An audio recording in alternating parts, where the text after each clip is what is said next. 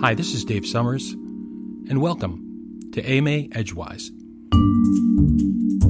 Allen Gannett is founder and CEO of TrackMaven, a company that works with large brands to help them uncover the meaning revealed by the patterns within their marketing data. He's worked for major brands including Microsoft, Marriott, Saks Fifth Avenue, Home Depot, Aetna, Honda, and GE. He has been on the, quote, 30 under 30, unquote, list for both Inc.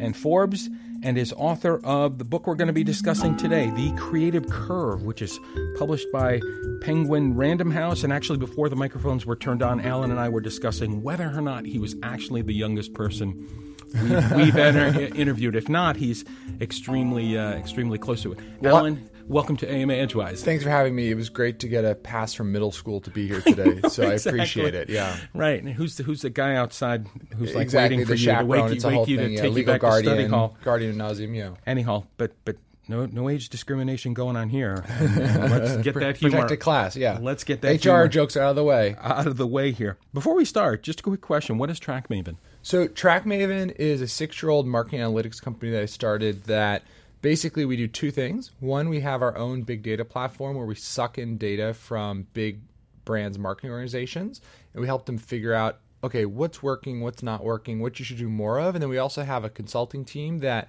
if you don't have your own in-house analysts, we can actually look at the data, mine it for you, figure out what are the things you need to change about your marketing. So it's a lot of fun. We get to geek out about marketing, consumer preferences and taste, and all that good stuff. You help people sort of figure out what they've got in their data. Yeah, exactly. What are the patterns, what are the stories that you should be telling from your data, and not only like what's going well, but also what you can improve on. Patterns is a term that's going to come up again a little bit later in this interview here.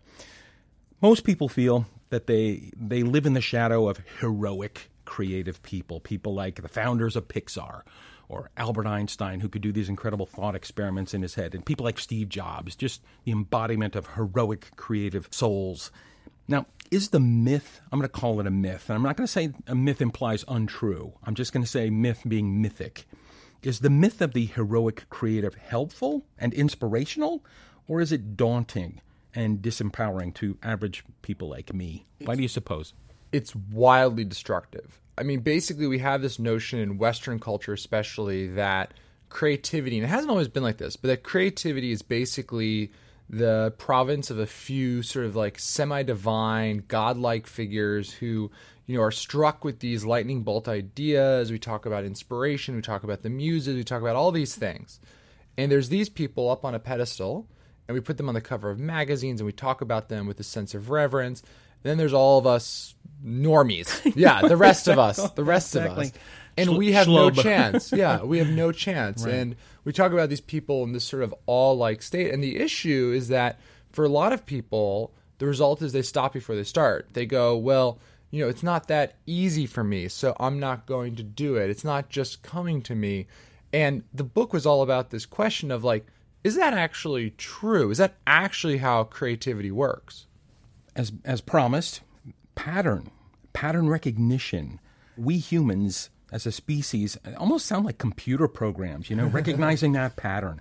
You know, how can it become a superpower for us if we learn how to leverage it properly? One of the things I think is so interesting is that the disconnect between what we think creativity is and what we actually know from science is huge. There's this massive, massive gap. So creativity has been studied in the sciences for the last 30, 40 years across psychology, neuroscience, anthropology, sociology. Like, it's actually a very well-studied phenomenon. We know a lot about how it works, and we actually find there's a lot of patterns that underlie creativity. So when I talk about creativity, I think one of the important things to realize is that there's two different types of creativity that academics talk about.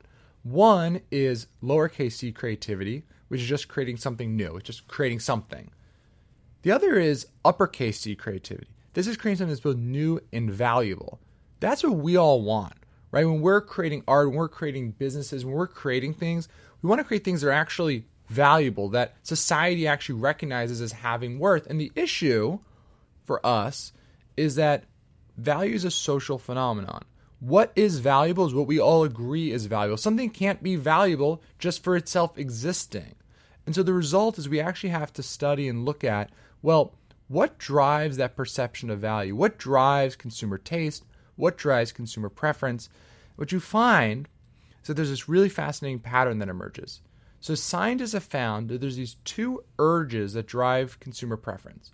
One is this urge to find things that are familiar.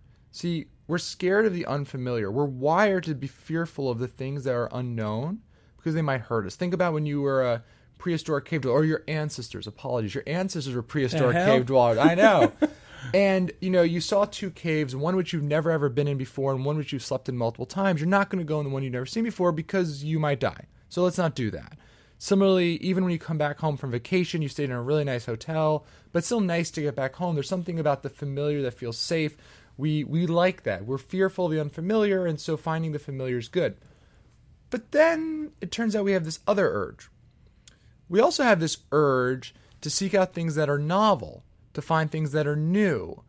And this is because of the potential reward from them. Think about when you were a hunter-gatherer and you saw a new berry in a field that you'd never seen before, sort of looked like a weird strawberry. You're like, okay, this could be my new source of dinner or breakfast or lunch, whatever it is. I'm going to eat this.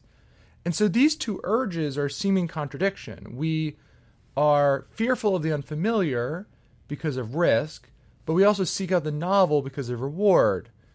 This does not compute. Right. And the result is what you find is that these two urges, this contradiction, drives this really fascinating pattern where it turns out that the ideas we like the most, the concepts, the things, whatever it is, are actually a balance of the familiar and the novel. They're familiar enough to be safe, novel enough to be interesting. And so you see this over and over again with creative products where the ideas that actually take off are not the ideas that are radically new. They're actually the ideas that have one foot in familiarity and one foot in the novel. Think about the first Star Wars. There's a Western in space. Think about right now in New York, there's that whole trend around sushi burritos, right? There's sushi but in a burrito form. You see this over and over again, that actually when you look at creativity, the pattern starts to emerge. It's actually the story of incremental or marginal improvement. Sure. That's actually what the great creatives do. They don't make these big leapfrog improvements. That's actually too scary for us. Sure. And so creativity, when you start digging into it, you find there's all these patterns like that academics have been studying for years, but we still think creativity is this mystical, magical thing that has no rhyme or reason. Kirby Ferguson has a web video series. It's a couple years old now, but every now and then he does updates, and it's called Everything is a Remix. And it's that type of thing. I already love it. Yeah. Oh, I mean, this is Kanye West. I hate quoting Kanye West, but he just tweeted out that great artists take an update, and this is so true. And you see this in that since consumer preference is driven by the blend of familiarity and novelty, one of the big differentiators between great creators and aspiring creators is their comfort with taking, with imitating, with remixing. So for the book, what I did is the first half, I interviewed all the leading academics in creative research, and I tell it's sort of like a Mythbusters for all the creativity myths. The second half, I interviewed 25 living creative giants. So these are like people like Ted Sarandos, the chief content officer of Netflix, Pasek and Paul, the songwriting duo who did La La Land, Dear Evan Hansen, and The Greatest Showman, Nina Jacobson from Walt Disney Motion Pictures. And what was so interesting is that these great creatives, the people at the top of their field, are actually some of the most comfortable with imitation. Sure. They know that everything's a remix. They know that everything is taking something and adding a new twist to it, and know a true idea is original. I think aspiring creatives really struggle with that. I think aspiring creatives are like, what is my big new novel innovation? But yet, we're looking even right now, if you look in the news, Bird, the scooter company, just is raising money at a $2 billion valuation. It didn't exist 2 years ago. And, it's like Uber for scooters. Like, that's how they describe it. And it's a remix. And theoretically, they just got kicked out of San Francisco. Yeah, theoretically, but it seems to work out. Whatever. This is cool stuff. There have been several well-known, highly documented creativity/design failures. Now, certainly some of these ideas were risky, but someone had the courage to greenlight their production. Do you have any observations on learning from failure or becoming risk-tolerant? So one of the things I thought was interesting is that when I was interviewing these great creatives, one of the things that stuck with me is that they're all very comfortable with the notion that creativity is in part this social contract, this relationship with the audience.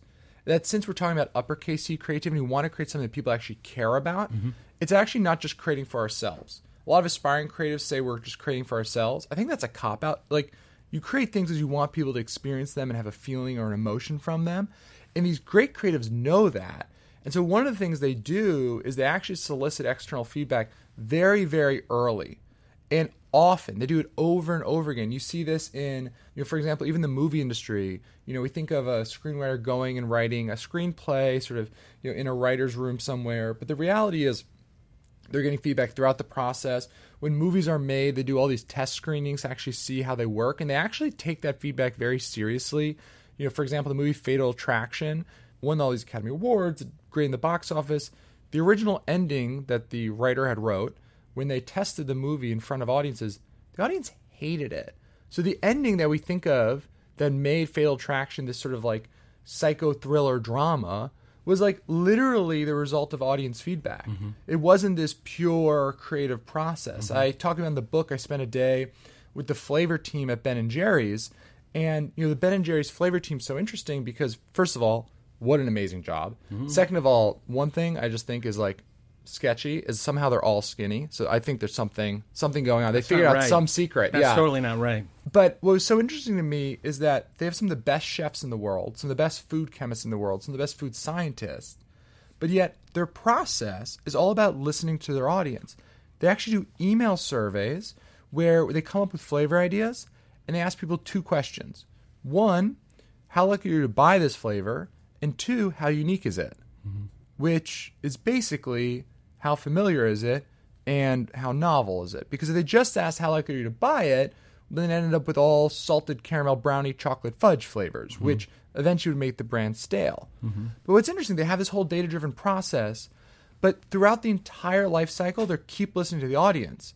So, for example, they told me the story of failure where they did this flavor that was popcorn and M&Ms, basically, which if you've ever been in the movies and done it, it's amazing. If you haven't, try it out. It's great, sweet and salty.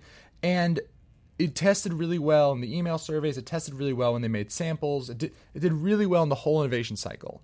But then when they launched it, they started getting all these calls. And they started getting all this social media feedback where people were like, the popcorn's soggy? And it turned out that when you put popcorn in ice cream, and you ship it to the stores, and you're on shelves for a week or 2, and then they go home, the moisture starts seeping in, and the popcorn gets kind of gross. So this was a failure. It was a big mistake. They had to pull it from the shelves. But from that, they did learn that one of the things you can do is if you put something that's hard in ice cream, it gets soft. So now, what I thought was really interesting was you're at the Ben & Jerry's lab, the cookies, when they put in ice cream, they're hard cookies. But when they come out in the actual pint, they're these soft, chewy, it tastes kind of like cookie dough. And so this failure actually drove an insight about how you can actually do something more interesting. But if they weren't listening to their audience, they didn't have that feedback loop, they'd never actually get there. So I think failure is important in the creative process, but the only way to learn from it is to actually listen and solicit it. Mm-hmm. And I feel like we're looping back around on a topic we've already discussed, but I'm interested in your point of view on this. Do creative undertakings take place in the minds of individuals, in your experience, or on the whiteboards and Post-it notes of groups or teams? I think it's both. I think one of the things you find with creativity is that I think we have this notion of the singular genius, and I definitely think that there are important roles that people play in the creative process that are distinct. But I think we often overlook, because of the media narrative around genius and creativity, we often overlook the fact that creativity is such a social phenomenon. Like we talk about Steve Jobs, like he's on the cover of these magazines, there's all these profiles of him, but like literally on day 1 he had Steve Wozniak. The first month that Apple existed, they had multiple employees. Elon Musk has like the world's best rocket scientist working for him. I think it was funny, writing a book where like my name's on the cover, but you have an editor, an agent, feedback readers, research assistant, copy editors, proofreaders, et cetera, et cetera, et cetera. Like it's this entire group collaborative process. There's a marketing team and a publicity team. There's all these different people that go into it. And so ultimately, when you're talking about creativity, I think it's very hard to talk about creativity as a purely singular act because the reality is no one can do it themselves. But how about this? And see if this works for you. I understand the busload of people that were required to bring your book to fruition, but they're your ideas. You had to do the homework. You had to either create the team or find the people who knew the people who knew the people to make that happen. So maybe it's more of a chemical reaction of creativity is an individual thing, but the implementation and the deployment of creative thought or innovation is absolutely, has to be by its very nature, be a group or team or organizational type of idea. Sure, and I think the complication you get into is like, think about, I profile in the book Pasek and Paul, and having all this success with Dear Evan Hansen, and they wrote the music and lyrics, and it's a musical, so like that's pretty important, right? But then, well, what about the director? Right. What about the book writer? What about the executive producer? What about the financier? Like, how do you decide? Right? It turns out, well, if any of those weren't great, and this is actually one of the things I think that people struggle with when it comes to creativity, you see this a lot in business, is that a high-performing business, really these days where we have so much transparency, consumers have so much voice, you kind of have to be good at everything. Sure. We're not in the days anymore where there's asymmetric information between us and our consumers, where we can have a mediocre product but great marketing covered up. Eventually that comes home to roost. These days what you find more so than ever is you really have to be perfect across every aspect of your business, across every aspect of your creative endeavor. And so the stakes are very, very high right now. And so I think that's where the team component and really figuring out how do you build those effective teams. And one of the things I found that I thought was interesting in the book was when I interviewed these great creatives, one of the things they did really well that I think a lot of managers struggle with is they're very, very comfortable with acknowledging their weaknesses and filling them in. Right? It's not about finding like, who's that collaborator that I gel with? Like talk about Pasek and Paul. So it's Benj Pasek and Justin Paul. They're like the most opposite people of all time. Benj Pasek, when you talk to him on the phone, is like you can hear him sort of like bouncing up and down. Like he's all big ideas, he's all energy all the time. Justin Paul is like quiet, he's subdued. When you interview him, you have to be like, Justin, what do you think? You have to like pull him into the interview. But he's very systematic, he's very process oriented. Either of them by themselves, would they be as successful? Right? And so I think managers sometimes struggle with that. We tend to say we're either intimidated by people who have strengths that we don't have, or B, the other problem is that we look for people who we gel with. And oftentimes it's people who are very similar to us. And that's a problem too. It's interesting stuff. I read, it was like maybe 5-6 years ago, I read a terrific biography of Walt Disney. And the myth, the legend, the organization, the cultural, monument that is Walt Disney would not exist if it weren't for his brother Roy. Totally. Roy is a huge part of the story. Exactly. So, but it's interesting that one would get the spotlight, but theoretically he would have been a complete and utter failure many times over if it weren't for Roy. And we see this, I think, especially in creative fields, there's a commercial and business value to putting up a singular face of a company, of an initiative or a project. I mean, it's just much, much harder to build a narrative around like 5 different people. Right? And so you see this with, Facebook for a long time. Like if you talk to people who are executives at Facebook, like Cheryl like runs that company. Yeah. Like Mark is like professionally Mark. And like your job is to be Mark Zuckerberg. Yeah, and that's fine. But I think sometimes the sort of mass audience doesn't really see past that because there's a bunch of PR people who their jobs. It's interesting to see when some of those people try to change gears and become something they're not. And I don't want to name names, but I can't help it. I'm sorry. We might need to edit this out. But case in point for me is somebody like Steve Ballmer, who I admire to no end. Okay, done some remarkable things. But when he tried to evolve into sort of Microsoft's Steve Jobs or Microsoft's inspirational leader or something like that, it just didn't work. Totally. And that's one of the things I think, again, is like, when you look at building a team and you look at building up a leadership organization, you really have to be very mindful of the fact that people play different roles, and that's okay. And I think a lot of managers, and I had this when I was first starting the company, is you try and do everything, right? You try and you don't want to give away the Legos. You want to try and be all things. And I think it's okay to specialize. It's okay to say, here are the things I'm good at, here are the things I'm not good at. I've experienced this as my own, sort of development as a CEO. Is a few years ago I hired a president because I realized that like the things I'm really good at are being market facing. I'm great with customers, I'm great with prospects, I'm great doing thought leadership. I'm not good in front of a spreadsheet all day. Tim, my president, who's like, him and I like talk every single day on the phone. He like loves that stuff, right? He's a former NCAA basketball coach and former accountant. Like he's perfect for that role as president. And together we're much stronger than we are apart. And that's something that once you get comfortable with that and you lose your ego, you find you actually become much more successful. That's cool. What role do habits or routines? Things that sound almost like drudgery, you know what I mean, or the commonplace. What role do habits or routines play in creative thought or creative work? Well, one of the habits I think is actually most interesting is, so in the book, I outline these 4 patterns I found that these great creatives do, and I call them the 4 laws of the creative curve. And the first one is one that I thought was really surprising.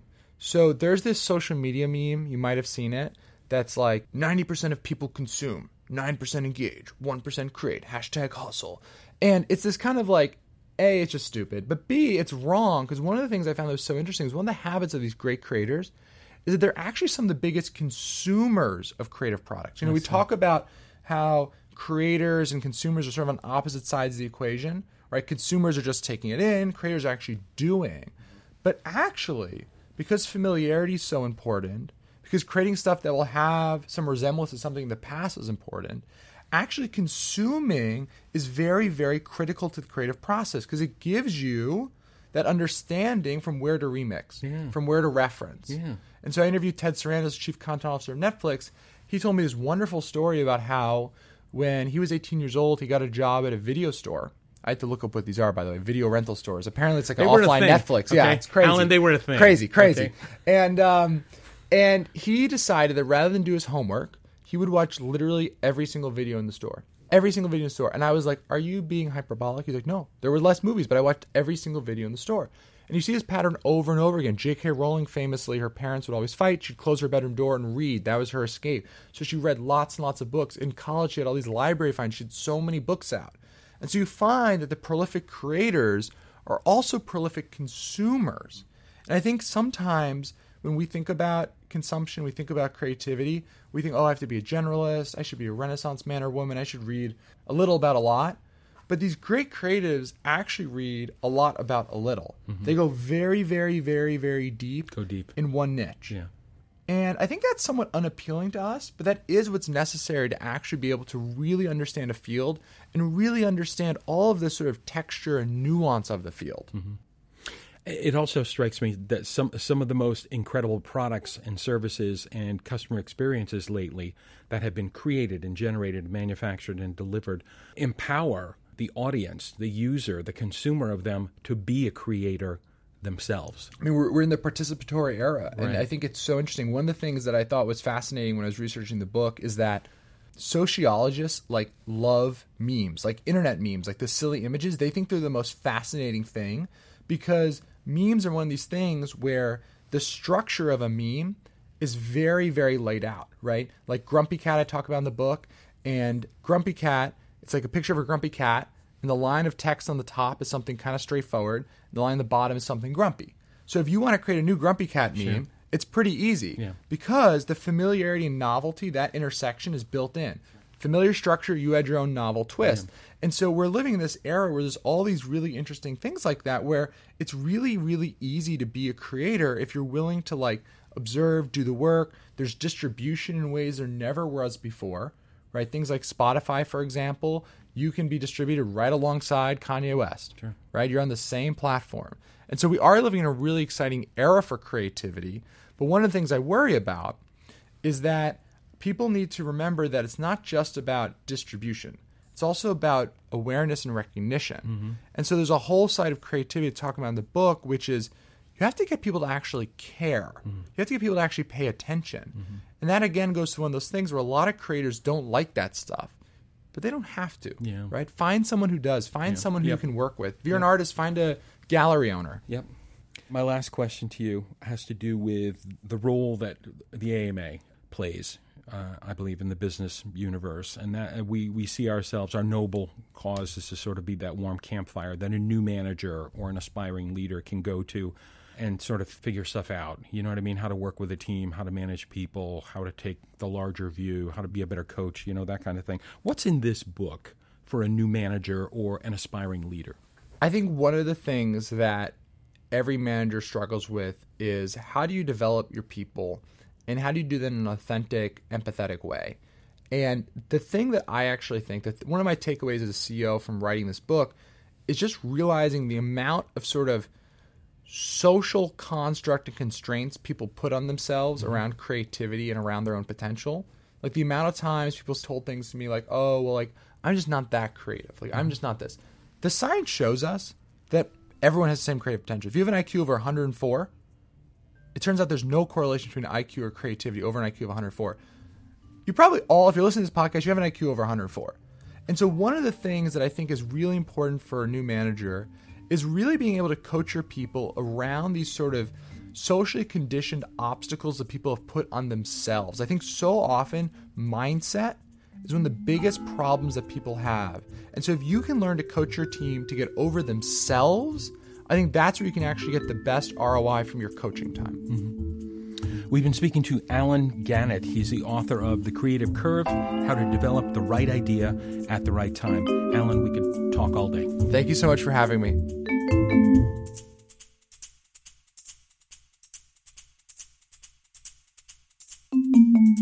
Follow American Management Association on Twitter to learn more about upcoming free programs, the latest news, management insights, and special offers.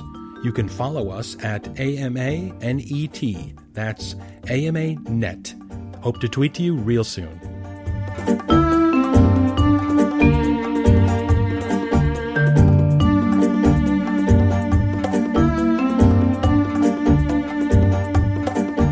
We take feedback very seriously here at the AMA. If you get a minute, you have some thoughts about this program or additional questions, just send an email to us at podcasts@amanet.org.